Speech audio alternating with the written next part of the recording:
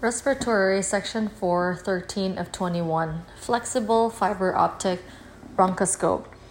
The flexible fiber optic bronchoscope is used for indirect laryngoscopy in awake or sleep patients. Light from an external source travels along the fiber optic bundle and out from the distal tip. The light is reflected off the patient's anatomy, allowing the operator to view the anatomy from the eyepiece or a camera attached to the eyepiece. Scope movement. Holding the scope.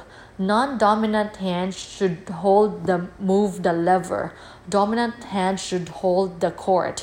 Again, non-dominant moves the lever. Dominant holds the cord. Vertical movement. Push the lever down. Push the lever down to point the tip up. Push the lever up to point the tip down. Horizontal movement. The fob or the fiber optic bronchoscope is rotated in either direction.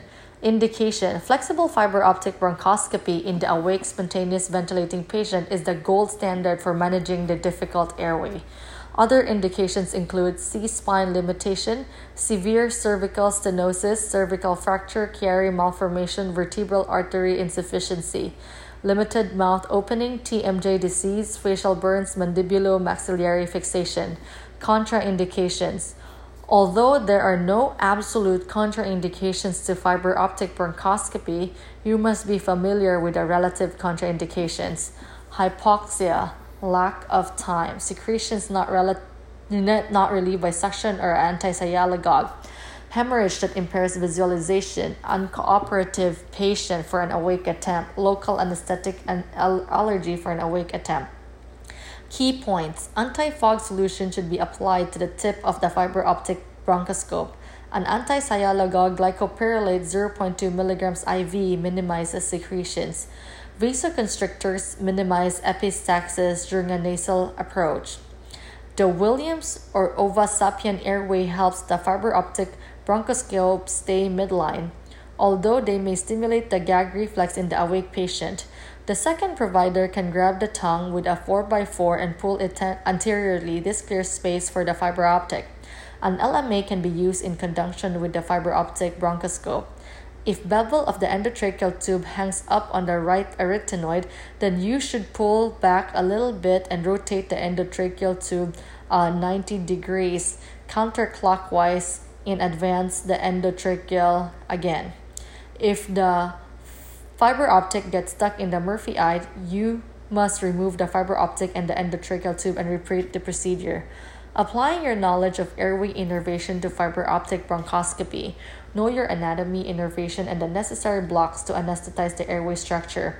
Revisit Respiratory 1 Airway Anatomy for more information. Again, trigeminal nerve or cranial number 5 has three classifications: V1, V2, V3. V1 is ophthalmic, that is the anterior ethmoidal. V2, maxillary, that is sphenopalatine, and then V3, mandibular, which is lingual. The sensory innervation of V1 ophthalmic is going to be from the nares and anterior 1/3 of the nasal septum. Again, nares, anterior 1/3 of the nasal septum. For V2, which is maxillary or sphenopalatine, so from the turbinates and septum. Okay, and then V3 mandibular or lingual, which is the anterior 2/3 of the tongue. Next is going to be the glossopharyngeal nerve or cranial nerve number 9.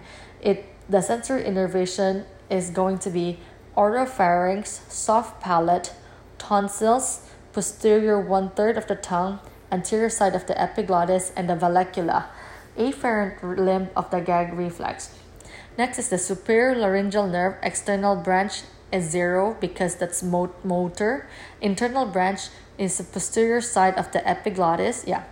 Posterior side of the epiglottis, because the anterior side of the epiglottis is going to be glossopharyngeal. So for the superior laryngeal nerve, internal branch is the posterior side of the epiglottis, level of the vocal cords. The true vocal cords are ligaments, so they are not innervated. Recurrent laryngeal nerve below the level of the vocal cords or the trachea.